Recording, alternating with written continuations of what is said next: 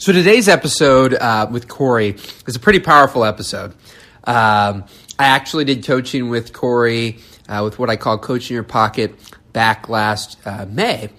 And the results are pretty incredible of what happened. And so if you have any interest after listening to this episode of, doing some coaching with me, just go to coachinyourpocket.net.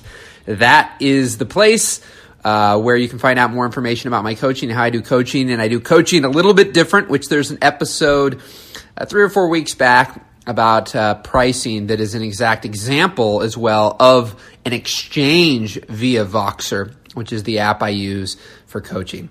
So I hope you enjoy this episode. And I'm recording this in the moment of our COVID-19 crisis. So I hope all of you are safe, and I hope all of you are healthy. And I hope that you do not allow your ideas during this time and any time to die in your hearts, heads, and hard drives.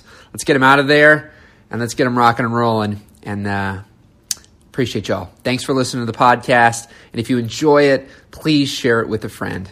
And I'd love to hear what big takeaways you've had. So rock and roll, and we'll talk soon.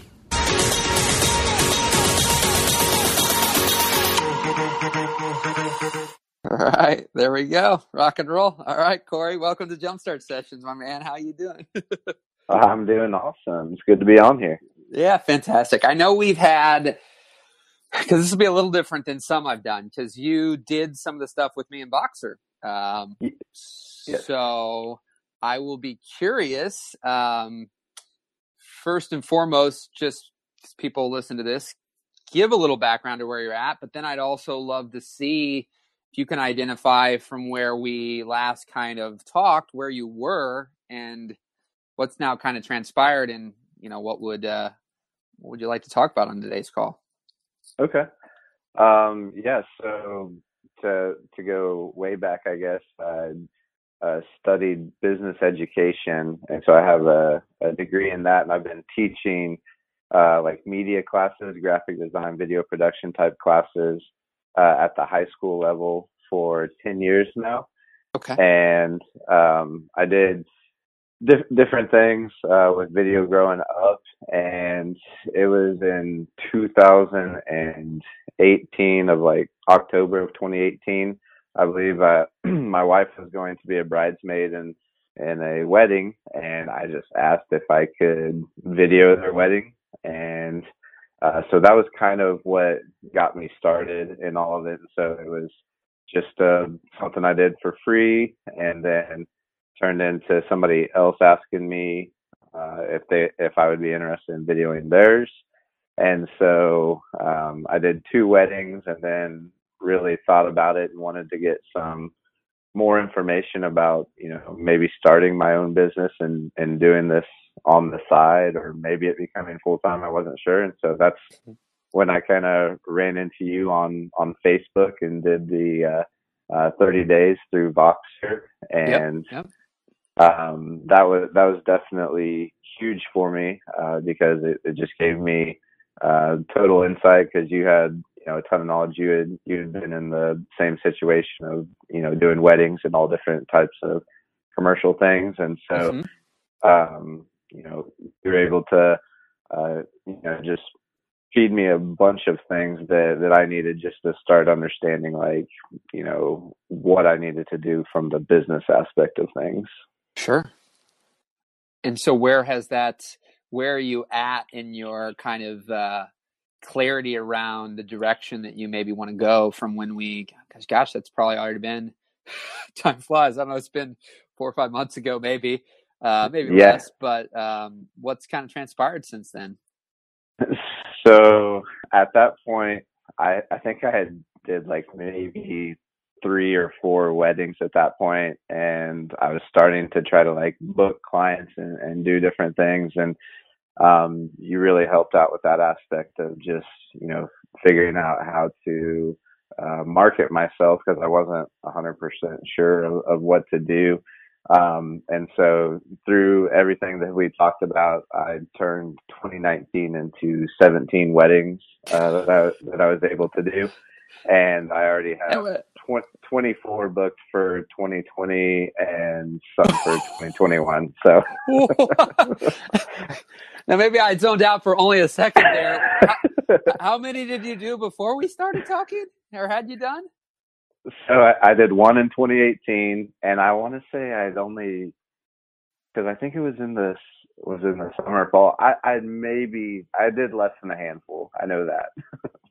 And now in 2020, you've got 17, and you already have 24 for next year.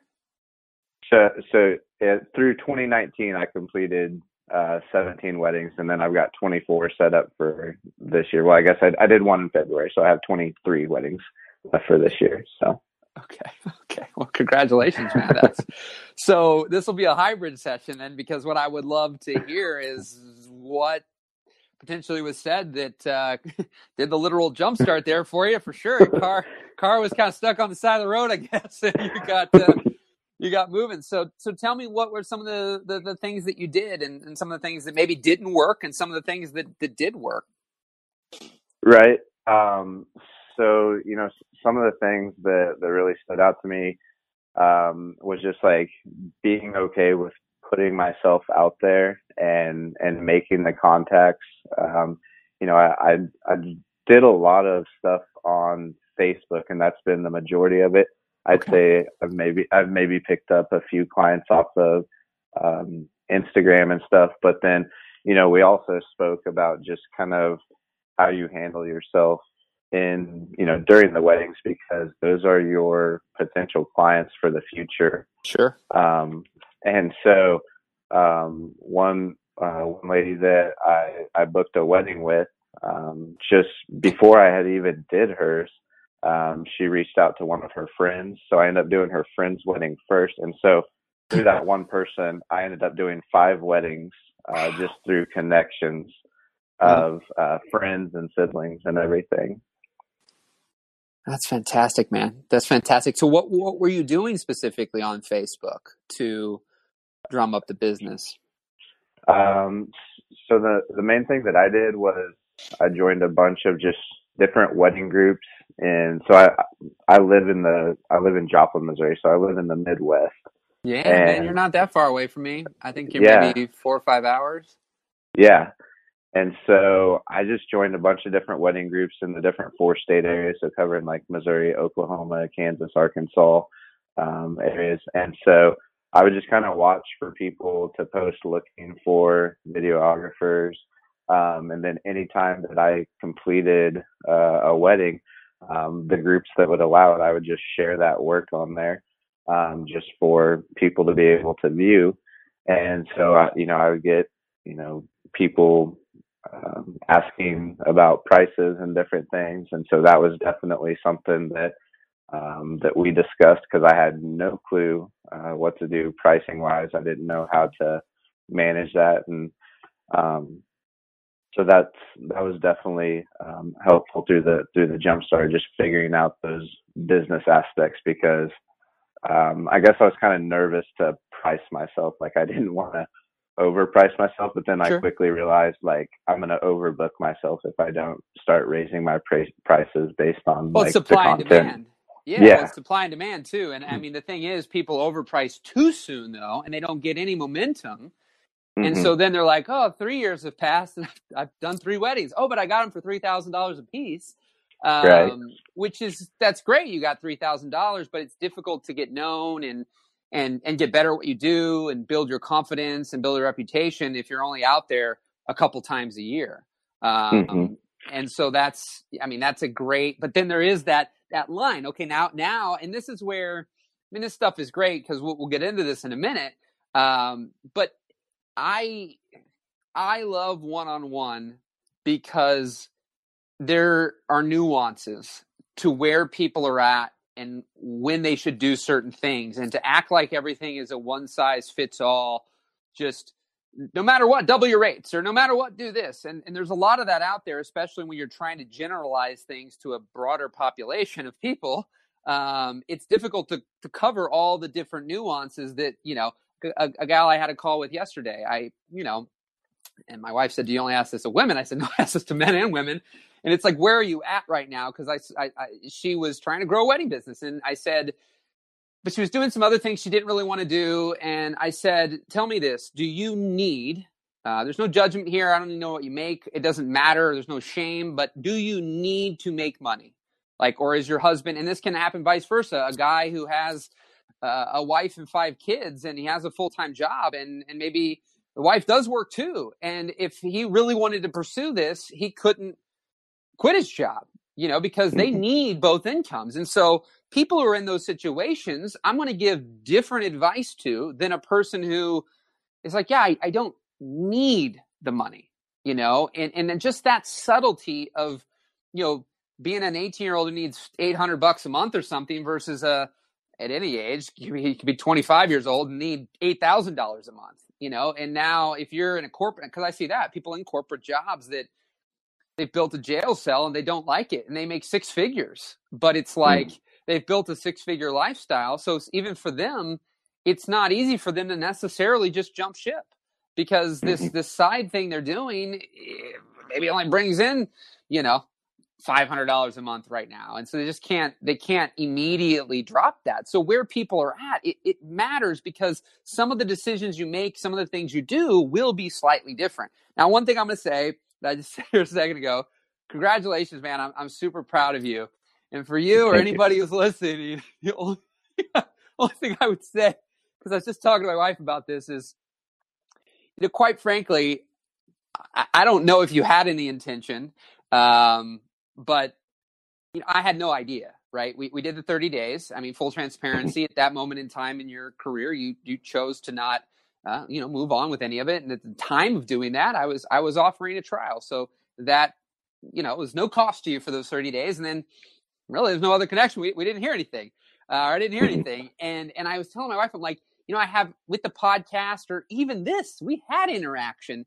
And I'm like, unless I talk to the people, I tend to not know whether people are getting anything out of anything. Like if I've never interacted and they're listening to podcasts and things have helped them, I don't know.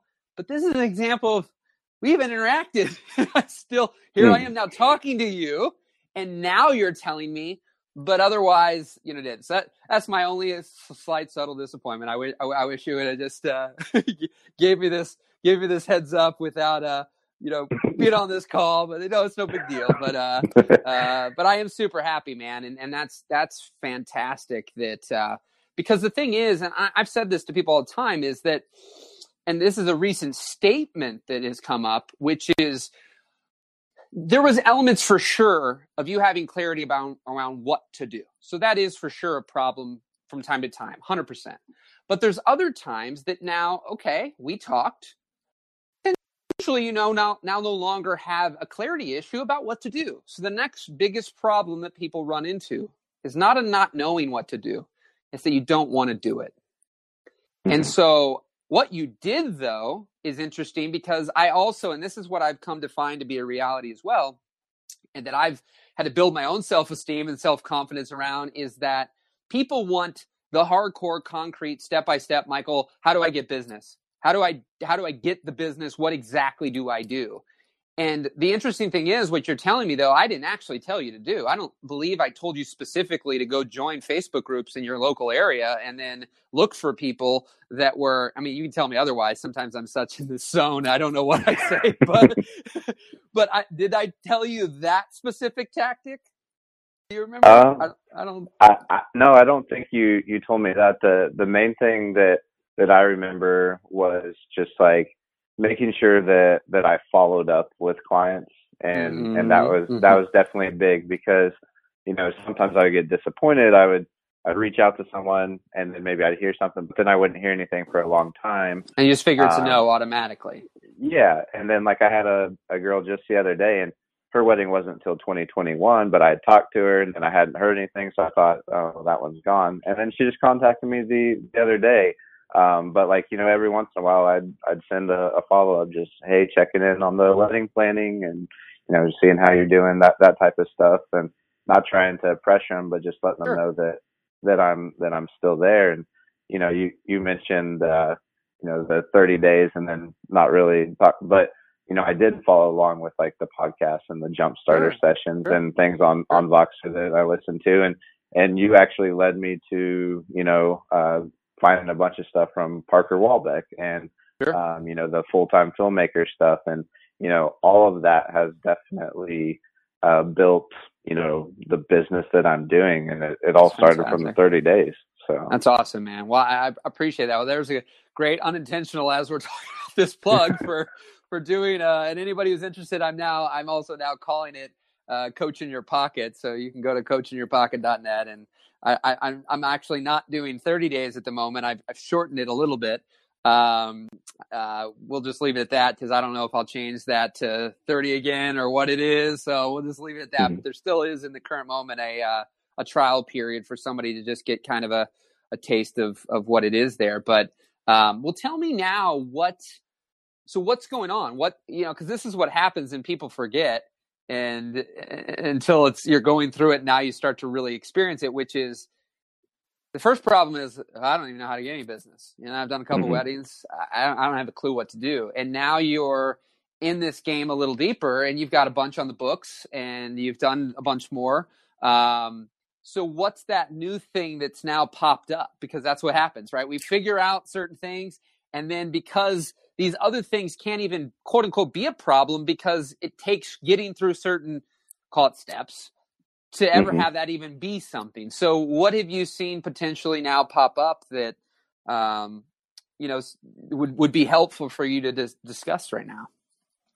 I definitely ran into the value situation very quick. I mentioned, trying to figure out my pricing and what I was doing there. Something else I did, I ended up contracting. It was actually a student that I had who had been through my video production classes. And so I helped him kind of start up his own thing. And now he's, kind of doing photography and video, and he's second shooting with me. Oh, fantastic. But, just right now, I'm completely happy with what I'm doing. But just, I don't know, trying to figure out how to maybe broaden my, the people that I'm able to do. Like, I don't know, I guess kind of like a dream of mine. Like I see these like amazing locations that people are doing weddings at and doing different things, and, I mentioned the full-time filmmaker, like I see, Jake Weisler, and they're like at these amazing locations. And I was like, well, I don't get to do that, Yeah.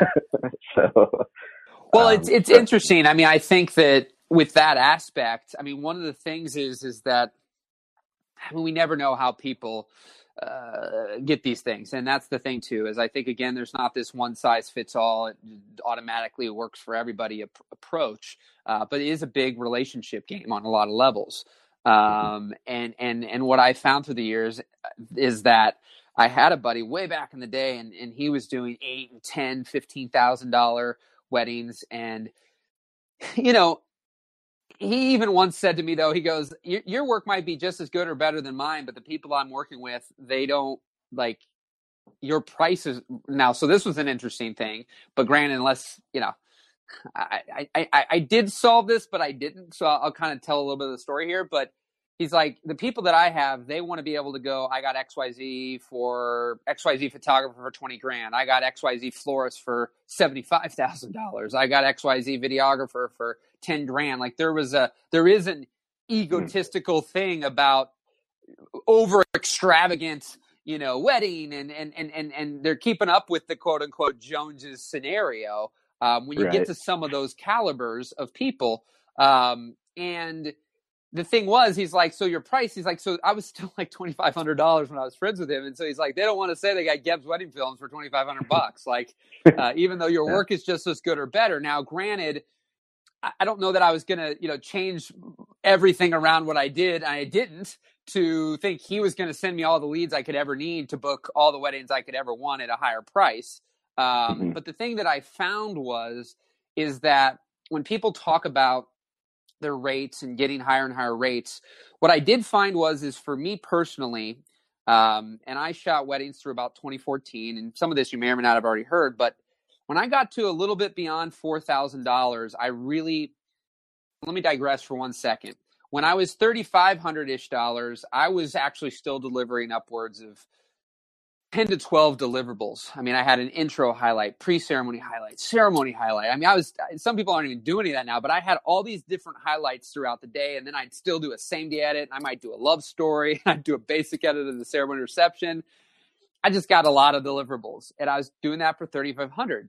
Now, when I shifted to 3,500, but mainly delivering a one highlight video, which was my same-day edit, and then a basic cut of the ceremony reception, I charged the same rate, but ultimately I made more money because rather than it taking 40, 50, 70 hours to complete all these edits and the procrastination around them and everything else, I was almost done that day, and I just needed to pay a couple $100 for my extra shooter, and I paid a couple $100 for my simple basic edit, and that was it. But 99% of the main deliverable was my same-day edit, which really was me pulling off the majority of it. But the thing was, that was a psychological shift. That wasn't a demographic shift. Like when I shifted to be powerfully talking, because when people would say, well, wouldn't it be better if you had more than 3 hours and da-da-da-da-da, I would just weekly be like, oh, yeah, that makes sense. Because I was trying to sell the same-day edit as an extra thing. And because I had no confidence in it for years, most people wouldn't pay for it. And so I would still do it because I'm like, well, when I do it, people love it and I love it and it's a blast. So I would just surprise people. Well, when I shifted to mainly making that deliverable, like I said, it was a psyche issue. Like I had to overcome all the limiting beliefs I had and the things people would say to me around why would we want that? That seems kind of, especially if people didn't experience it. People who experienced it were an easy sell. But people who hadn't and referrals, or they weren't at the wedding, but the friend just said, you need to, look this guy up. It was still a newer thing. And the people just didn't get why. And when you think of value, people usually go more hours, more effort, more time. So if the guy's only doing this edit in 2 hours, how on earth could that be the best thing you could put together? But when I started to realize, well, for Michael Gebbin, it is the best thing I will ever put together because I'll procrastinate. Like I just don't make a better edit having 15 hours to work on it. But now some people do. They need more time. They're not good under pressure. But I couldn't say that with conviction to somebody. Once I was able to, it shifted. Now with price can be a psyche thing regardless, but also there can become a demographic thing. And so what I found was I had leads out the yin-yang coming from people who, 5 years ago, they did their friend's wedding for $1,000 and all these. So the weddings I had were people that getting into that $3,000 to $4,000 range, I was starting to max these people out. It was like, they try to charge $5,500 or $6,500. It didn't mean I wasn't going to book anybody. But if you do the math, I'm not a super mathematician here, but if I have some round numbers, I can try to make this work out. But if I did 30 weddings at, call it $4,000, that's $120,000. If I only do 15 at $5,000, that's what, $60,000? So that math doesn't work out. That's not worth losing half my weddings because now I'm making, pretty much half as much money as well versus making the same. So how would I lose half and still make the same? I need to be charging $8,000. And when I just went up to $4,500, I was losing like way more weddings than I was used to. And I was starting to go, okay, well, the lead flow is not gonna, it's not gonna match up. Like usually I had this many weddings by this time and I'm nowhere near that. And so literally just dropping it a little bit back down. I think I was like I said 4,500-ish. And I remember going down to 3,900 and I started booking pretty easy again. And so I knew that what I would need to do is I would need to start building relationships with people who were of a different caliber, from the wedding planners to the photographers, et cetera, et cetera. The only thing was, and this was my decision, I figured that out in my mind around late 2010, 2011. But at that time, I was already 6-7 years into filming weddings. I knew in my heart at that moment, I wasn't called to do weddings for the long term. And so I felt I'll just stay at the price I'm at because the effort it's going to take me by the time I'm now cycled into a whole new demographic and audience of people and getting a bunch of leads through those people that could afford to pay me $6,000 or $7,000 for the same effort. Cause that was the thing too, right? I don't want to now charge 7,000, but need to offer 8,000 times more things. And that's what a lot of people, even I saw, it's like, yeah, they're getting 8,000, but they're spending, I mean, I've honestly heard on the high end, some videographers spending upwards of, 80 to 150 hours on their, 25-minute doc edits of a wedding, and I'm like, I'd rather get 3,500 and be done more or less the day of the wedding than I would to have to spend 3 weeks editing someone's film. And are they making a better video or film? That's subjective. I literally had couples who, and this is back to the opinions of others and what we have to do that's right for us, because what I did that was right for me was right for the couples that were attracted to me. And so people who wanted fancy long form edits, then I just wasn't their person. But I had some people helping me, and there was a period of time where we were starting to add in, because a lot of my edits, my zone of genius was literally just a music video. I mean, it was music and clips, that was it. There weren't extra sound. I mean, there was nothing crazy about it in the big picture. And in full circle, I found, which I think is something you brought up here, is that my personality even was a much bigger play and role that played into, people booking me and the conversations I would have and whatnot. And then my work was a big part as well, but my personality was, I felt now full circle through everything I've seen, an even bigger part. And so the thing is that, let me come back here for a second, is that I lost my train of thought. It doesn't happen too often. I get in the zone and I keep flowing. But what was I going to say there? I had a point that I was making. So is that I was editing some of my videos with the sound bites because they were being edited by somebody else. And so they were experimenting with adding in the priest and adding in speeches and adding in some of that stuff. And I literally had couples because I had more videos that were online that did not have that in it. And I started to have couples go, I don't want any of those. I've seen some of the videos you put online that have, some of those sound in it. I don't want any of that in there. And so that's when anybody could tell me, peers and whatever, because what happens is people who hate same day edits and might edit longer form videos with a bunch of sound, if they talk to a couple, they're going to annihilate me not always, but they have the potential to annihilate. Like if the couple goes, well, we're really thinking about such and such, and they do same day edits, they could be like, same day edits. I'm telling you that they're really disservicing you if they do a same day edit. They're not really creating the best film that they could. They're leaving XYZ out, And they can start talking really negatively about that, then making the person question, oh, well, are they right? Like, should I want this 25-minute, long form highlight type of video? And the thing was, the reason I went down to just the same day edit is because when I was doing probably just as much or more than some of these people with the 10 to 12 edits, I was asking the couples, what do you watch? And they were saying the same day edit. And they'd had their DVD for 6 months. And they're like, I haven't watched one single video outside of the same day edit yet. And I thought, this is insanity. Like, I don't like putting those things together. I can't seem to even get editors who like to help me put them together. and like, you're not even watching them. And I'm like, this is what I procrastinate on, blah, blah, blah, blah, blah. And that's when I had this defining moment of like, enough is enough. Like, I'm about to, like, I don't have a life or business or anything that I'm like pumped about, but there's this 20% that I'm doing this same day edit thing that I love, my couples love. What would, I don't have anything to lose because I'm about to give up. So it was that, just kind of rock bottom moment of going, I have nothing to lose, to just go, I'm just going to offer that. That's going to be my sweet spot. And when I talk to people, I'm going to have such a conviction around it that it is what it is, and we'll roll the dice. And it was the greatest decision I ever made. And then that same style of work transitioned to all the things I did outside of weddings as well.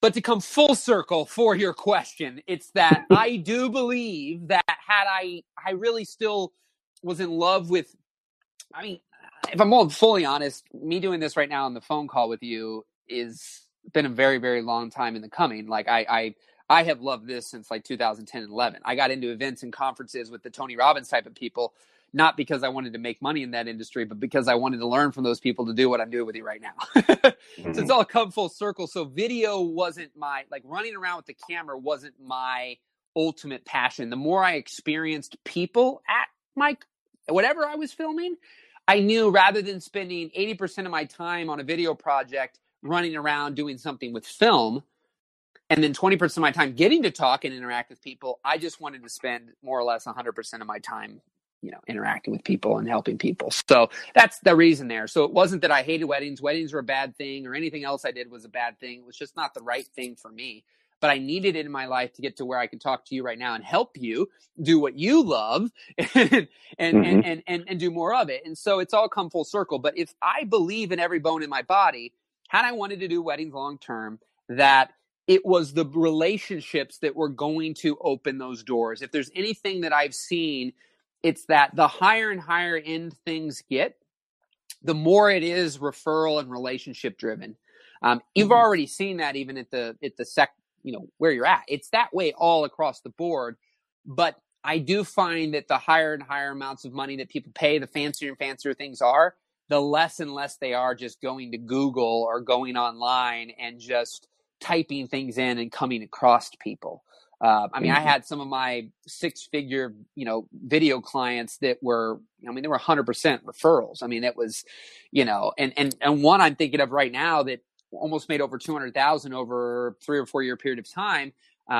They came from a free project that I did. I had done it, and a few months later, there was the speaker that I ended up working with, I made the money off of. He was at an event speaking that I did for free, where I did a quick on-site edit while I was there. That speaker who was there asked the guy who I did the thing for free, "Who did your video?" He told him it was me. And then, I got the guy on the phone, and I didn't do anything for free for that guy. I got paid right out of the first project we did. And then over the course of the next number of years, we did a bunch of projects together. But I in all the years of having 10 or 20,000 or 30,000 or $6,000, $8,000 projects that I can think that I got from somebody that I had no clue who they were, they had no clue who I was, and found my site and filled out my contact form. I'm not saying it doesn't happen, but I can't think of any. I can't think of any.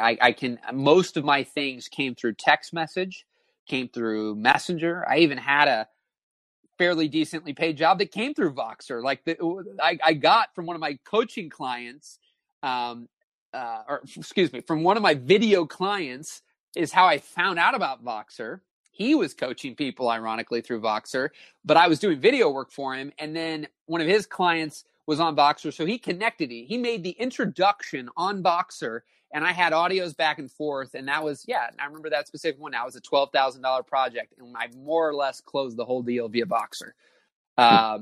And then the most, like I said, phone calls, email, but the amount of times that my contact form was even filled out were few and far in between, because the people were making introductions via text message, via Voxer, and I was doing that, but not many, just that one really. But then email and Messenger, things like that. But nobody was coming through my contact form and just, here's an event. Because what I find is if people, here's part of the thing.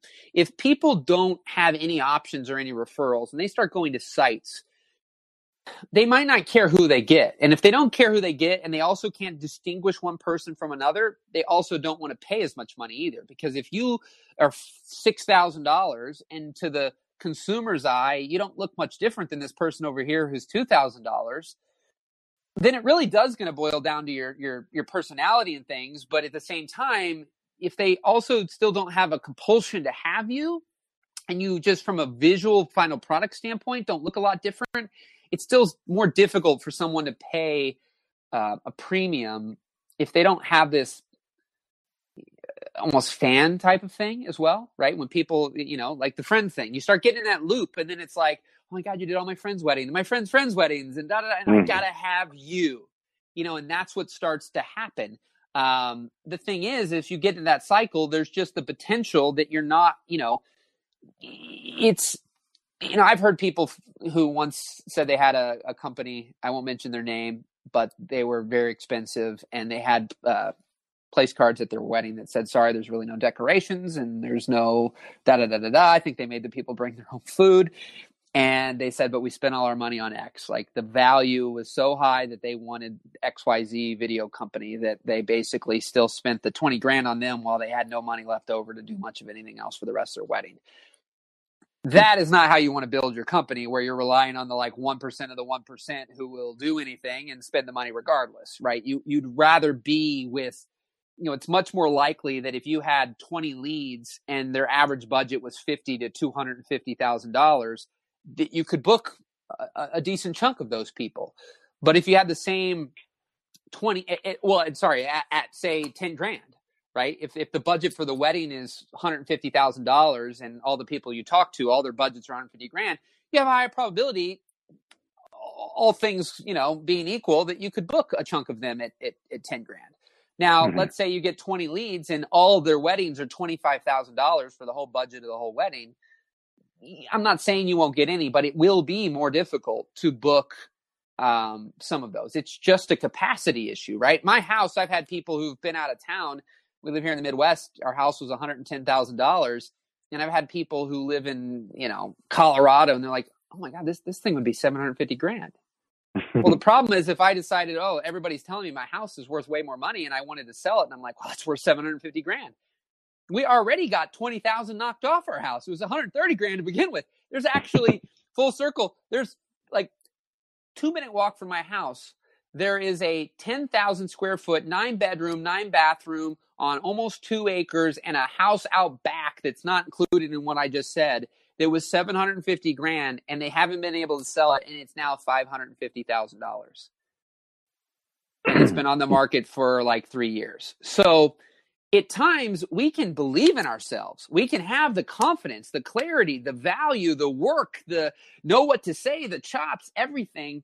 But if we're dealing with people, in the majority of people whose capacity just, you're going to be pushing them to the limit, doesn't mean you'll never book anybody.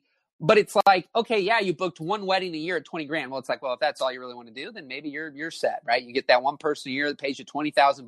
But if you need to make, or you want to make $80,000 a year, then obviously that's now an issue, right? That doesn't work. That you can, I'm so proud I can book one wedding a year at 20 grand. It'd be better that you could book 30 at 3 grand or 2 grand even, it's a lot more work. I get it. But, I've always said too, I mean, you got to find, lately I've been saying, build your life recipe. How much salt do you want on it? And some people don't like any, some people like a little, some people like a lot. So you might love weddings, but go, I just don't want to do 35 a year. So you can find that sweet spot. But to me, I go, I love my wife. I don't want to just say I want to see her once a year. So it's finding that balance. But I find it hard to believe that you would love doing weddings and only want to do 3 a year. I'm not saying you, right? But there's that idea that, to me, it seems like a number that I see from a lot of people is 12 to 15 ends up being like, they really love doing them, but that's a good number because they get beyond that and it can get exhausting. If you're doing, weddings basically 2/3 of the year. I mean, you do 30 or 40 weddings. I mean, you're almost every Saturday, and that can be a bit much for somebody. But anyways, it's relationships is what I would say. And being able to, build relationships. Because if you're all your friends who are photographers, let's say they don't charge more than 3 grand, and they refer you people, it's just going to be hard. I mean, that's usually one of the things that's still booked more expensively than a videographer, right? Your photographer, your florist. Unfortunately, these are still people who people will pay more money for them before they'll pay, until you're just this, I gotta have, right? You're that just rock star status. People from all over the world want to have you, and people will pay whatever you charge. You've got plenty of leads for that. But in that interim, you'd need to have relationships with people who, are doing those more and seek that out. And whether it's even up front, because there's also a level, I don't think I've said this publicly, so I better word this right, because this can come across, I tend to not watch my words sometimes in the world we live in. You got to be careful. But it's interesting. A high-end person who is already of affluence isn't too attracted by the opposite. Right. So they don't, if all you have are examples of weddings that basically appear to not be non-affluent, they're, I don't know, call them whatever you want, but they're, cheaper places, whatever. And you're like, they're not these epic venues and epic things. And the affluent person can watch all your samples and see that there's 0 weddings in your portfolio that were shot of their caliber. Okay. The opposite is true for people who quote unquote are not affluent, right? There's an aspiration. If I'm a person who doesn't have a lot of money, to book something, and I see this rock star person at these rock star venues, I aspire to that, right? So that means some people will attempt to still, they might not have the budgets or whatever, but I aspire to have that videographer, right? Maybe they find you today, you don't get married for 8 years, and then now you've been getting more expensive. They still might have like, I got to have you, so I'll pay that 20 grand, right? They aspire to that. But people who are the opposite don't aspire to be of non-wealth and of non-sexiness or whatever. And so the thing is, you'd need to, in any way, shape, or form, get that type of stuff into your portfolio. Right? Whether that's somehow doing them for free, whatever, combining your forces with a photographer or a venue or whatever, and finding your way into a wedding like that, where they might not, I have a buddy of mine, Ray Roman, who's been around since 2009, when I was still filming weddings. Even he just recently, I saw him say, still to this day, I see this number all the time, 40% of weddings do not have a videographer.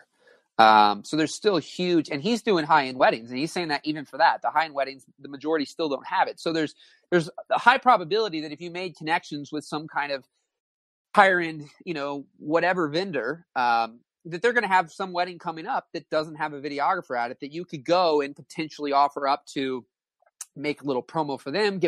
Everybody, you take the Parkers now and these type of things that are out there, people are wanting behind-the-scenes footage of themselves. They might not know why or have a reason quite yet, but it's becoming a better idea to have some kind of behind the scenes footage, whether you can just use it for your own marketing. You're not going to put a course or anything else together.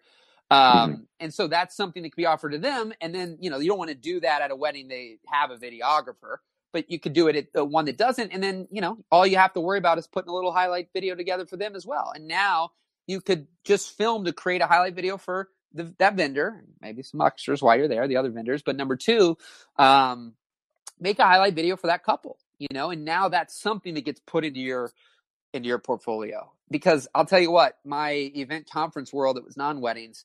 When I had the video, I've only changed it once in like 10 years, and it was like last year, just a final simplification of stuff, and to redirect some links, some places that weren't on my old site. But my old site, for the bulk of my career, there was like 10 videos on the front page, and about 8 of them were free videos.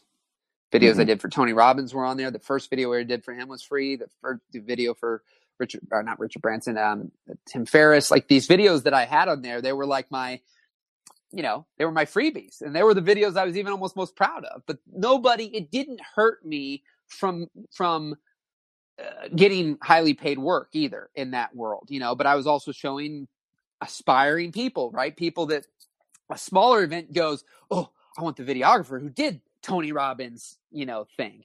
But unfortunately, I hate to say this, but there is a truth to the fact that, you don't have to have celebrity things, but again, the opposite is not true. A super affluent person doesn't go, I want that guy. It doesn't never happen, but there is that when you're wanting to deal with the affluent, or you want to get a lot more, you want these epic venues and weddings and all these things, like there has to be that level of somehow getting it. And usually the easiest way can be relationships, because now you're going to get into a cycle, and it doesn't mean you'll never end up having it. Because I had that happen. It happened the same way you're getting the weddings you're getting, where I got a really cool destination wedding or a really cool vendor and venue. Part of that right now, you wouldn't have to change anything, and that would just happen.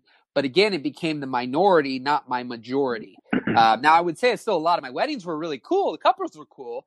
They just were not in the demographic of people who were going to be willing to pay me $8,000 or $10,000 or $15,000 on the regular. Right. But I got really cool weddings. It's just that I started to cap in that $4,000. So that's my, as usual, long and drawn out answer to that. But I don't just give just build relationships. So that's not as fun. Yeah, but does that make sense, man? What are your thoughts that pop up out of that, or that kind of or that does make sense, but here's what I'm thinking. No, it definitely made me just think back. I remember when we were doing our Voxer stuff, I mentioned at that time I wasn't sure what my business wanted to be. I was like, well, maybe I want to do weddings and then do some graphic design or some. And you're like, you told me that I needed some clarity. Like I need to pick one thing, focus in on it, hone in on that. And that's probably like one of my struggles right now. I mean, obviously I'm doing strictly just weddings, but then like my brain works and I'm like, oh, well, what about this or what about that? And so just trying to keep that clarity. The And then I have focus to, really as well. yeah, Yeah. yeah, because I'm like, I have to remind myself, like, you know, you mentioned the editing time and stuff, you know, because I try to get my stuff back to my clients, you know, relatively soon, because I don't want to be Okay. completely backtracked, you know, and Yep. so finally got caught up from this last fall and winter and stuff, and you know that feels good to not have too much on my plate, getting For ready to go sure. back into wedding season. So Sure. just trying to keep that clarity, I guess, you know, and Well, and it's you know, you don't see real quick. I want to chime in because when people say again, like I bring up Parker and what he's accomplished with his full-time filmmaker, what people who aspire to that again, right? There's an aspirational thing, but his level of focus, commitment, dedication, you know, is higher than most people, right? The people I know who are getting the highest with weddings doesn't mean they never do anything else, but that is their specialty. Right, that mm-hmm, is typically the main thing. And some of the people I know who are getting $10,000-$20,000 weddings, they do commercial stuff and corporate stuff. They do, but they're almost more known in the wedding space until maybe they decide that they don't want to do them anymore. And I know very few who are like, you know, I would say like a U2, right? Like U2, the band has been around quite mm-hmm. some time now, and there's very few who have transcended time for that long of period of time and continue to do that thing, right? There's very few who've gone and they're like still rocking and rolling and getting great work, doing great work and making great money, and they're just too focused on weddings for the most part over a long haul. Versus you change direction all the time. It's hard to have any depth. It's hard to get known for anything. So it doesn't mean you can't ever say yes to anything else, but it's like it is the distractions that slow our progress down from the fact that you could go, yeah, I love doing weddings and I'd love to get hiring weddings, these cool venues, but it's like the more distracted you continue to become, then you take away that focus. And it's like, well, maybe you'll get there and maybe you won't, but it's going to take a lot longer if you continue to rabbit hole down other things. And the one thing I want to say is, you know, where's the job situation? Are you still a teacher, or have you now made a jump? Where's that at? Still teaching full time too. So, Mm-hmm. um, you know, and I don't know. That's my security blanket for sure. And you know, probably the fact of being a teacher for 10 years already and being vested retirement wise, like just trying to be smart with money situations and things. Because I mean, I have a wife and two kids, so I have For sure. to, you know, Yep. like you talked about, you know, I have to make sure that I'm taking care of them and doing smart things for my family as well, and not just, you know, jumping ship because I want to. So Yeah, and there's nothing, and I want to say, because I always try to do this, because I know, and you didn't change too much, some do, but there's no shame. Like I don't want anybody to ever, for a long time, I'd actually argue the opposite for myself, even because I even my wife, I think, you know, I almost forced her, pushed her. She's wired the opposite of me, so I'm much more risk. Yeah, I'm all try all sorts of crazy things, and you know, well, I'll figure it out. Sometimes it plays out great, sometimes it doesn't. But she, for a long time, so I'm kind of talking about the past now, she was not that way at all, and she was the opposite of me. But the forcing her was not helping, and forcing people to be jumping ship or being entrepreneurs or taking these risks, or, oh man, well, you got this momentum with your wedding company, why just quit? You know, and some people do that, and for me, I just don't believe that. And now my wife is all sorts of an entrepreneur and loves the life. And at times I'm still like, yesterday I told her, "Can you pinch me?" I'm like, I don't know who you are. Like you're kind of quite different than that, you know. And I love it. I mean, she was amazing before, and now it's incredible. But you know, the things, and she inspires me every day. But it's one of those things, we've got to do it at our own pace. And you know, you took the little assessment ahead of time, and you know, you are more wired the opposite of me. And so, you know, that's why you are taking the, you know, it's more secure and et cetera, et cetera. But I would ask the question, I mean, regardless, just playing around for a little bit for a second. Money is not an issue whatsoever. You know, you're going to endlessly be able to take care of your family, take care of money. Where's the school job sit there? for you? Yeah, I mean, I go back and forth on that because like the creative aspect, like I love doing the wedding. Like I love any type of storytelling, really, Mm-hmm. creating something with the camera and editing it. Um, but I still do have a passion for teaching others that same aspect. And so I think that's that's the nice thing about what I do. Like the Perfect. classes I teach are the things that I love to do. So that definitely helps. And then I get to see, students grow up and, do the same thing, follow their passions. And so I still get enjoyment out of that. So. Fantastic, man. Well, that's good. That's perfect then. That's perfect. Because that's always and there's no right or wrong answer ever to that, but that's always my thing because it's like, um, when people say, well, I don't love it, and then you're just, because then I question, well, then, okay, in the short term and in the interim, do what you've got to do for that security and safety. But if there's really not a passion there and there's not a love, then there's no reason to think, well, I got to do this for the next 30 years just because I'm going to be safe and secure. As we're seeing in our world at the point of this recording, things can change in an instant. So, Mhm. and that's always been that way. But yeah, if you still have that passion and that love. And I was just going to throw out too, I've done this a few times. I mean, if you, probably a little further away than right now, we'd have to see about the driving, but if anything else, I was to say possibly, I don't know how your rooms are set up, but I'd be happy to do a little Zoom session or something, or pop up on your screen and do a little session sometime for your kids, if that would be of any interest, Yeah, for um, sure. That would be awesome. for you. Yeah. So we can talk about it off camera, but I just wanted to throw that out there. But yeah, but then that's perfect, man. Then, I mean, but there's the thing as well, right? So the distraction, it's twofold, because weddings can work really well for you right now because, you have your teaching, assuming obviously during the week. And so you Hmm. try to do too many things outside of weddings, you're going to start to run into some conflict there a little bit, with being able to pull them off, because a lot of other things do typically take place during the week. Hmm. Um, and I don't know if you've already run into that or you've seen that or how that's worked out for you, or if you're able to work it into your teaching with your kids and they help out. I don't know how that all works either, but yeah. Yeah, I mean the main thing that the only other thing I've done is just from I've done a little bit of photography, and this was from actually parents of kids that I had with their businesses.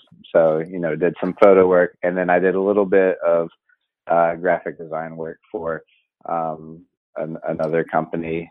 Same thing, a parent of a student that I had. Okay. But I look at some of the other things like real estate and different things, and I don't think I have enough time, and so just trying to stick with that clarity and finding the focus. And so maybe I do just need to stay with the weddings right now. So. Yeah. Well, and something, if you like storytelling, I mean, you may or may not be able to turn this into even money. I don't know what your school situation, but I mean, I have a few friends. I mean, they got on the low end anywhere from $4,000 to $25,000 doing video work for schools and universities. So I don't know how much you've pursued anything within where you're currently teaching, for being able to have any opportunity to, one, just do videos, but two, turn it into any kind of extra additional revenue, by being able to propose video content to the school.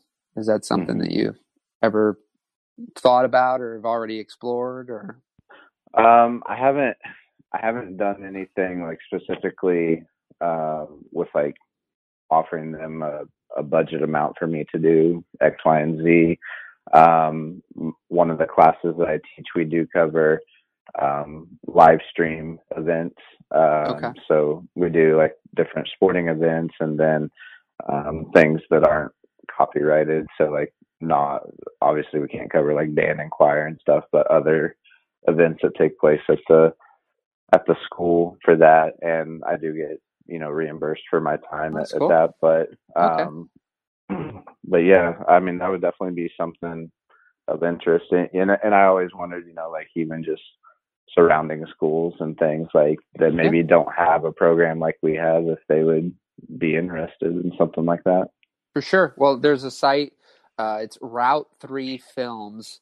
That's Route ROUTE 3, the number 3, and then films. That's a good friend of mine here in St. Louis area, and he's done a bunch of schools and nonprofits. That's the main thing he does, and so there's a bunch of samples on there that you could definitely check out as well, just to see kind of examples of the work. But I just threw that out. It could be a fit. I'm not saying to pursue that necessarily or do any more than you're already currently doing, but something like that could be more of a synchronous fit to you already having a relationship and having doors open there. That's the thing. Sometimes in the situation you're in, it's like if you were to do anything from a financial or business perspective outside of the weddings right now, it is what could be taken advantage of within the ethos that you're already in, within that school network, rather than, there's a million things. And that's what, people's usually biggest problem with making money in business is because of,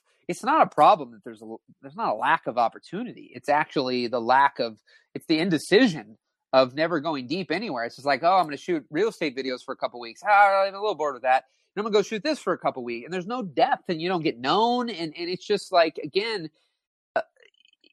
if you're not different from anybody else, like just think of anything you have, even yourself. Like, what would you pay a premium for if you really truly feel with every bone in your body it's over here for 50% less, and there is zero difference?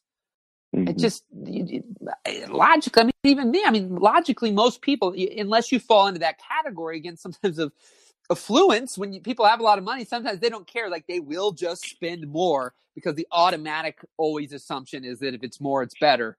And that's not necessarily, of course, always the truth, but, just a lot of people. So that's why, unless you're in a much higher demographic of people, it's one of those things where, one, we need to be doing that anyways. The economy that we're running into is that it is, even on a higher end, it can start to not look drastically different. That's why kind of personal branding and yourself, and it's probably a thing. The reason, the way you're wired with the security, certainty, not that we all don't need those things, but your style of personality needs it more than your opposite does.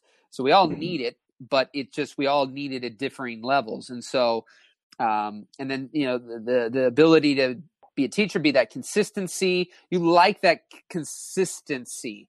And so, the thing is that weddings can give you that consistency that a lot of other things, because when I look back, honestly, it was a lot more attractive coming full circle with the weddings than like my events and conference world. Cause I had some of these freaking people, they'd be calling me 2 weeks out. Whereas, prior to my wedding career, people weren't booking me a week or two out. They're booking me 12 to 18 months, which is things you're already seeing as well, right? People are booking and planning those things well in advance. So there's a certainty and security that can be produced within the wedding industry for you. And honestly, the style of work you're doing for weddings, what I found is that in the big picture, there's not, unless you're doing completely different style of work, I found like the conference world that I was in, people can think, oh my gosh, it's so different. It's like, well, yeah, it is, but it's also not. Like, if anything, it can be, even if people could get bored from the weddings, what people forget is if you transfer from one thing to another, you think it's different, but then you end up with the same problem. Because what I found is the non-weddings that I've done through the years, they book me less in advance. At times, the money didn't always pan out for me. If I'm getting $4,000 for one day at a wedding, at times I should have been getting, at a 5-day event, I should be getting $20,000, $25,000, $30,000. But the people, it's the same thing. Even though I was dealing with people who had multi-million-dollar businesses, $30,000 for a highlight video at their event still wasn't making sense. So the average still became $5,000 to $10,000, $12,000. But if I took the math out to the time spent to do a wedding, I actually made better money a lot of times when I was doing weddings than at times when I was doing the non-weddings. And I had to fly everywhere to do the conferences. So there was a sexierness, it looked like, to it, because I'm working with these celebrity people and data. But ironically enough, you only can see these things when they come full circle and your hindsight's 2020. But, there was a lot of pros to the weddings that, at times we're just wanting to explore, and that's the thing. You get on a full-time filmmaker, you get on Facebook, you get on these things. It's just what you had, right? you have this comparison thing. You start seeing people traveling, or you start seeing people do this or that, or these venues and things, and then you start wishing and dreaming. And it's not that that's a bad thing. It's just that everything has its pros and cons. And so when you trade the local, which we didn't, I'm totally, I'm loving this. So there's a few more things I want to probe with you anyways to see where you're at, even with the pricing. But it's like, at times, if we trade the $2,500 to $3,000 weddings that are local right now, because that's the other thing I've seen with weddings. Not that you couldn't, again, it depends on where you're at, but a lot of the people I know are getting higher in weddings. They travel for their 20 weddings they do a year. Every single wedding's getting on a plane to go in some exotic, or going somewhere. They're not getting these $10,000 or $20,000 weddings all driving 20 minutes down the road. And so, there's those things that can happen as well, because it depends on where you live, right? I mean, I know some people who are in St. Louis, Missouri, who are definitely regularly with more photography than they are video, getting $10,000 photography jobs, but even that person, he travels a lot more for them than he does them local. So, it just is interesting. So where you're at in Joplin, there may not be the ability for you to book 20 weddings a year at 10 grand, Right. There might be, but there might also not be. Like where I live, there's the one or two people a year that I could drive 5 minutes and I could get paid $7,000 or $8,000 for the wedding, but there's not 20, 40 people a year that, I could 100% get within a 10-mile. I'd have to be at least driving probably 45 minutes to an hour, hour and a half to find those people. So that's something to keep in mind as well. So I'm not telling you to not pursue any of that, but just realize everything comes with its pros and cons. And sometimes the cons to me is pros to you. So it's all self-induced what ones are pros for you and what ones are cons. And that's why you just have to look at it for yourself and not let Michael Gebbon or anybody else. That's why I don't want to tell you what to do or how to think for, what I think you should do. I want to help you come to your own conclusions of what's best for you and what resonates and what's going to work and what's going to make you happy, and then that way you will be happy rather than me telling you to do things that you're not going to do, just but you're thinking you need to do them because I or someone else told you to do them. And that's what I find is most people don't take much action on things they don't really want to do. That's why you ended up finding you got what you needed out of what we did together. You're going to do the same thing today, and you're going to effectively do it with what resonates with you in the way that's going to work with you. And then that's why you got the results you got. Because if I shove down your throat, because let me ask you this, have you done one same day edit? I haven't. Okay, there you go. So you're having all the success you're having, and 9 times out of 10, and I don't remember if I did it for you, but I usually bring up, and I might not have because I probably asked questions that told me that wouldn't have been necessarily the right thing. But it's like I usually, for somebody who's wired like me, I lean them in the direction of utilizing same-day edits. But what did you do? You used the internet because you're more not as extroverted per se, not as let me go bang down doors and meet all these different people and do it that way. You did it more through the internet. So you did it the way that resonated, and look, which is why I'm so proud and pumped for you, you got results. And there's lots of ways to get results. There's lots of ways to make money, but we have to do it with what's in alignment with how we're wired. Because me being way more extroverted and like I said, the opposite of you, I will potentially do things far differently than you are. But if I force my ways onto you, and then you think that's the only way, you might not take much effort or action because it doesn't resonate with you. You might willpower your way through a little bit, but you won't sustain it for the long haul. Whereas now you're finding a groove that's working within how you are wired and who you are. And that's why you're winning. And it's the resistance to being something we're not that has people flatlined and not moving forward. So, but the question I want to ask you is, where are we at on rates, out of curiosity? Where were you before we talked initially, and where are you sitting right now, if you're willing to share? Yeah. So, like I mentioned, first wedding I did for free, and then the next few I did was just like $500 is what I was charging. I think, I was around 500, 750 or something whenever we were talking, and then I've slowly just raised them as we went. And so, got got up to like 1,000. And so like now, they can book me for, I'd say the average price is probably 1,500. Cool. Good deal. And then, so like my packages still can fall between, 1,000 being on the low end and 2,000 or more if they throw a couple add-ons or something with it. So. Okay. Well, the one thing I'm gonna read this out loud. I don't know if I've done this on an episode or I shared this with you. You remember me sharing you a little thing where a guy that I said I did a little bit with, and it showed his trajectory, year 1, 2, 3, and 4. Have any recollection of that? Yeah, I remember something about that. Okay, yeah. So year 1 was 8 weddings at $400 on average. Year 2 was 14 at $900 on average. Year 3 was 18 at an average of $1,200. Year 4, when I had talked, he was at about 11 weddings and an average of $1,600 to $1,800.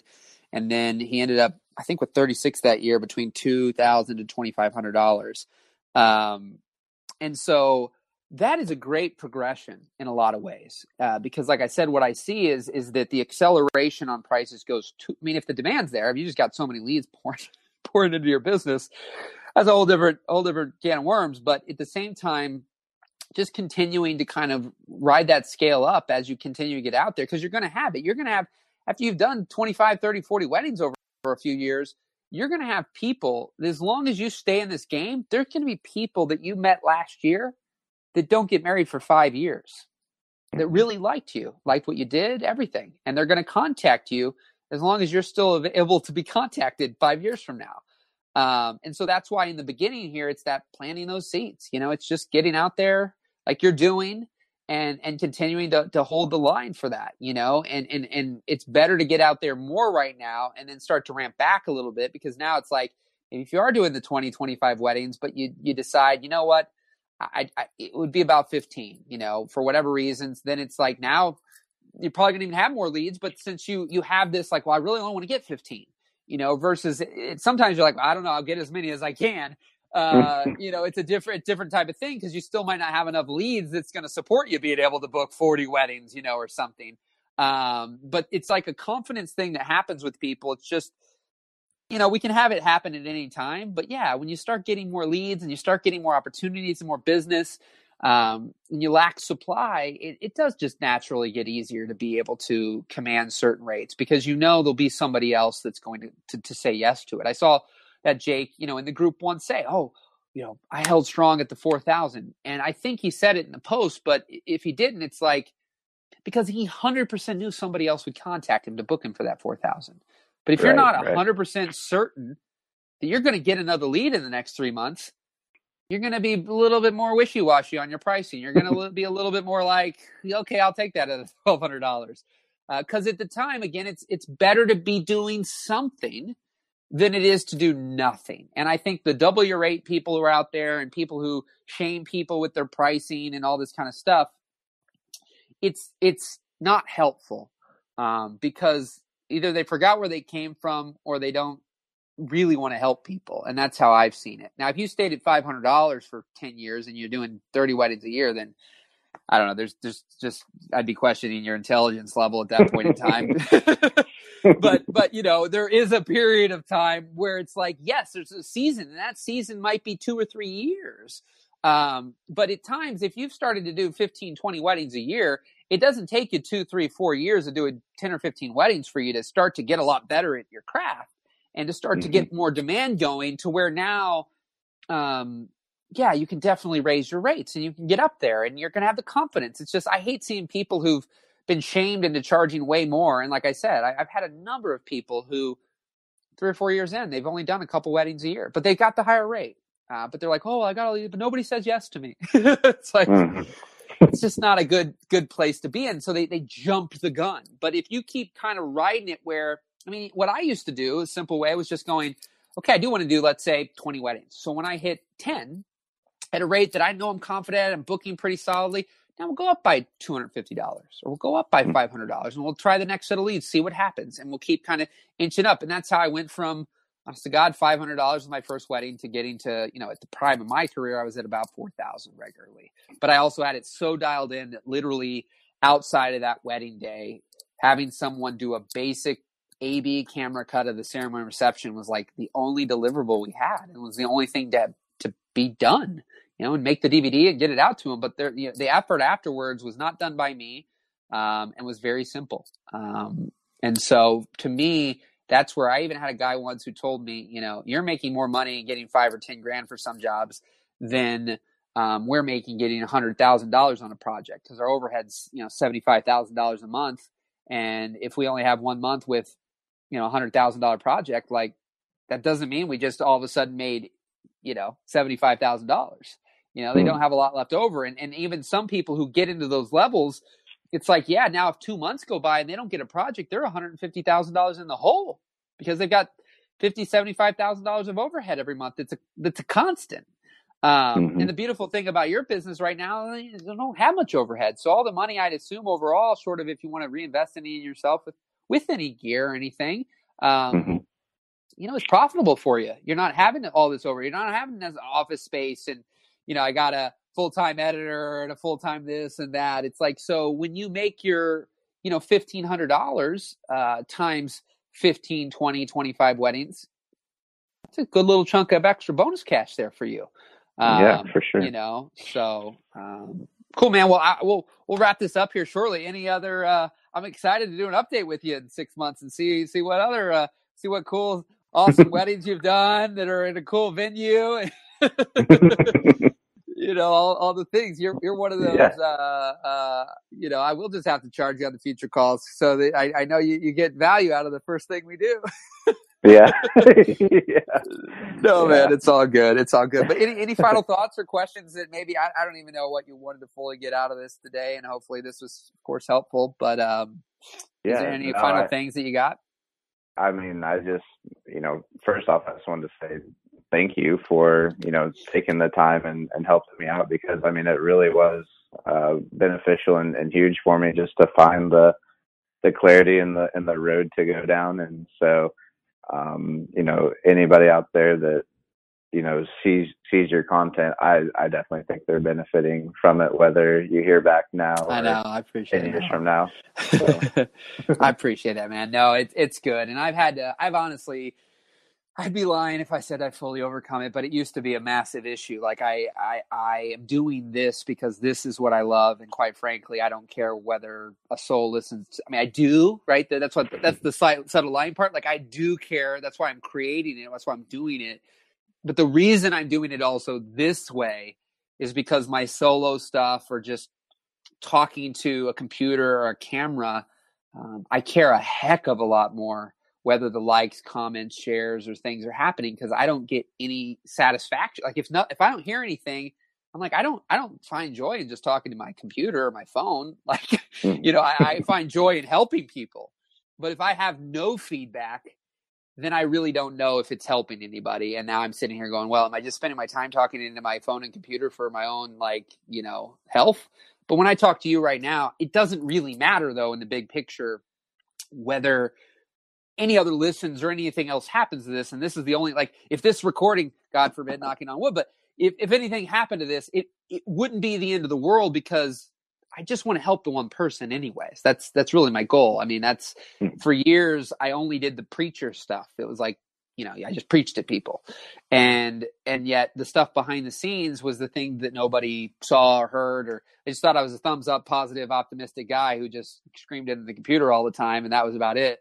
So I wanted to do this, and I'm grateful for you taking to also do this with me today, because there are, and I do believe that, and I do appreciate that, there are people who, at times they I don't even know why. Sometimes it's either they don't have the courage, they don't think I care, they don't think I will listen. I don't know what it is, but they don't say anything, but it is making a big impact.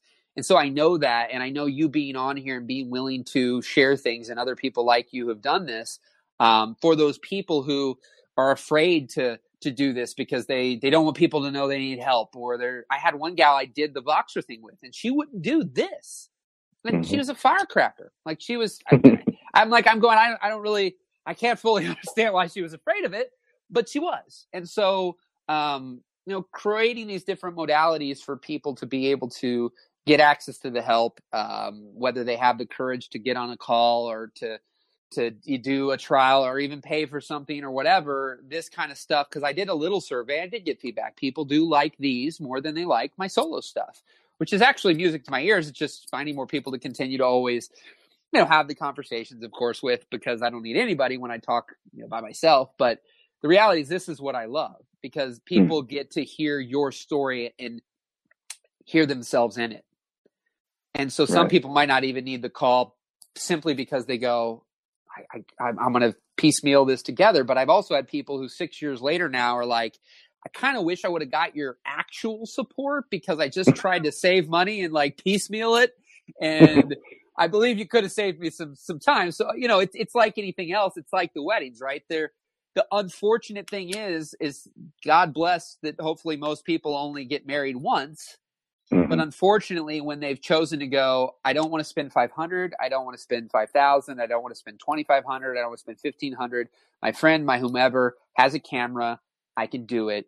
The most heartbreaking thing were people who came up to me and said, the worst thing I did was try to save $500 because now I don't have a video at all.